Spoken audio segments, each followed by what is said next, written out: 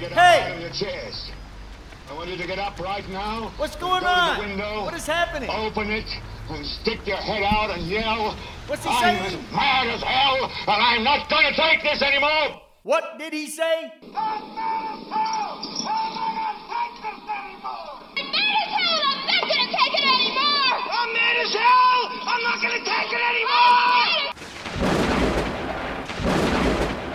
You've got to say, I'm a human being. God damn it. My life has value. Building a civilization dedicated to human security, human progress, and human happiness is a frontier we've never explored. This is Shift of Power, and these are the episodes of a podcast promoting nonviolent revolution through ongoing, sustained, direct action and civil disobedience, seeking new means and methods to disrupt the system and explore strange new ways to overthrow an increasingly oppressive government. Our extended mission is to expose the illusion of capitalism, break through the conditioning, and convince you that we as working class have more issues in common than not, to boldly demonstrate the power and possibilities when the working class of the world are unified and organized like no people have been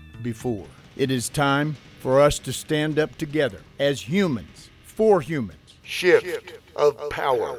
Working class of the world, unite now. Misery is the river of the world. Everybody row. Everybody row. Every day, every week, no matter what you do, shit just keeps piling on. And you just keep shouldering the weight. Guess what? It is the same for all of us working class and working poor. No matter how you voted, whether you own a gun, whether you think queer people should be able to get married or even exist, you let all this stupid shit I just mentioned, plus more stupid identity shit, divide you and make you think that some other struggling, working schmuck is the cause of your pain and misfortune. Identity and personal preferences are insignificant and even irrelevant, especially in relation to your health care, your education, your housing, and all the other basic needs for a productive, active life our current capitalist system offers but does not provide. Just so long as you allow personal, petty, political, religious, or social differences to keep you from uniting with your fellow working class is precisely how long you will suffer and remain enslaved. You, that is we, do not have to live like this. We can actually choose to do something different. We can choose to stop cooperating with this system, then create and design a completely new and truly different economic and social system. Working class of the world, unite now. Shift of power. Educating, instigating, and agitating for nonviolent revolution using ongoing, intensifying direct action and civil disobedience. This episode, I'm going to continue disabusing you of the idea that democracy is now, or ever has been, operant in our United States government. Last time, I showed that our nation does not meet any of the 5 dictionary definitions for democracy. Now I turn to the question of whether the framers of our U.S. Constitution made sure that democracy was enshrined, codified, within the controlling legal document of these United States. The answer is no. Okay, next episode I'm going to delve into what? What? The answer is no. The wealthy Caucasian men who debated and constructed our U.S. Constitution did not enshrine or codify democracy, or even representative democracy, within the 4 corners of our U.S. Constitution. Oh, I see. I should probably provide some facts and evidence for saying that. No problem. Again, back to the beginning.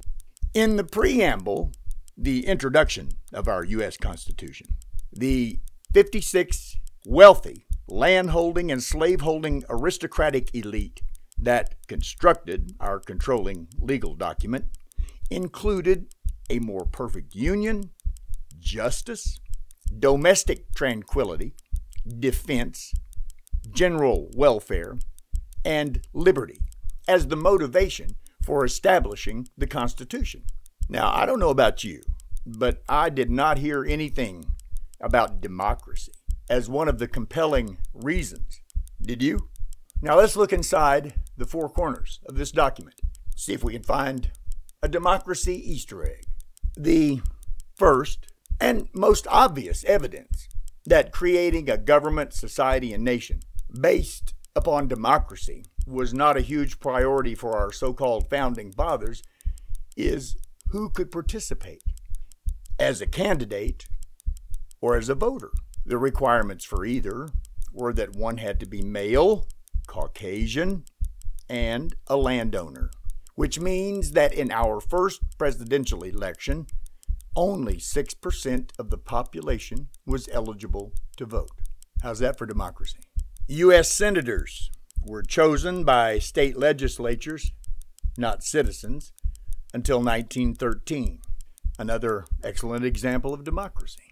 The overwhelming majority of the people living in and around our original 13 states were not only prevented by the law of the land from participating in any form or fashion in our budding new anti-democracy, but were not relevant enough to even be taken into consideration. Individual Negro slaves weren't even physically counted as one human being, only 3/5 of a person. And Native Americans, while not officially addressed in our Constitution, were generally viewed as something akin to subhuman. The original text of our U.S. Constitution has no relation to, or even familiarity with, democracy. In spite of the lofty goals and ideas expressed by its opening lines, our Constitution was ultimately imposed upon our population. For the same reason, all governments are formed, to put the existing power elite firmly in place with an established, enforceable legal framework.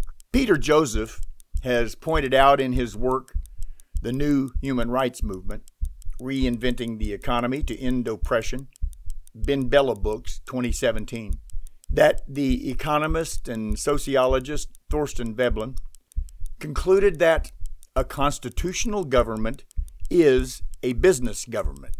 Please, it is very important that you come to realize and understand that our government and our nation is about the service and protection of property and business interests, not the people.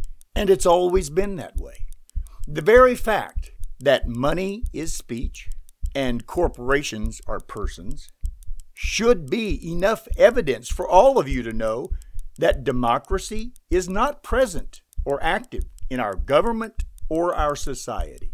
Working class of the world, unite now. No, I think the bottom line is that if you think democracy is the way to go, and I believe that most of us do, then you're going to have to join together and make one happen. But we cannot even begin to think seriously about designing, creating, and constructing a genuinely new and different economic and social system until we disrupt, dismantle, and destroy the current corporate captured and controlled establishment. Our present system cannot be fixed or modified or tweaked because it is not broken. I know. Most people say and think that if only we did this or that, it'd fix all this shit that's going wrong in our economy. It will not. This system that literally dominates and controls every waking moment of our daily lives is functioning pretty much as it was designed and is expected to function.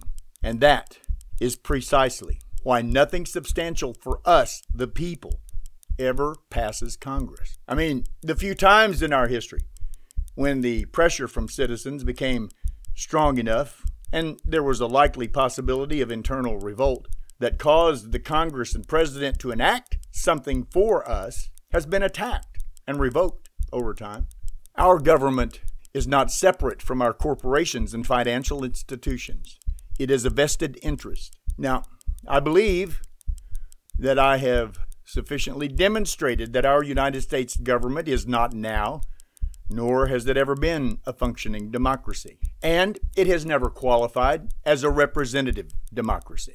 If we lived in a real democracy, or even a genuine representative democracy, we would not be living with such suffering, sickness, personal hardship, and oppression as we currently are. Listen, your neighbors and fellow working class are not your enemy or the problem. Our enemy is the system, the establishment, and the oligarchs. Working class of the world, unite now! Next time, Shift of Power will begin to dig into the bullshit of capitalism. Please leave any thoughts or comments in the comment section. Share this if you'd like. Thank you for being here and taking the time to listen. I'll talk with you again soon. Give peace a chance and get ready for a shift of power.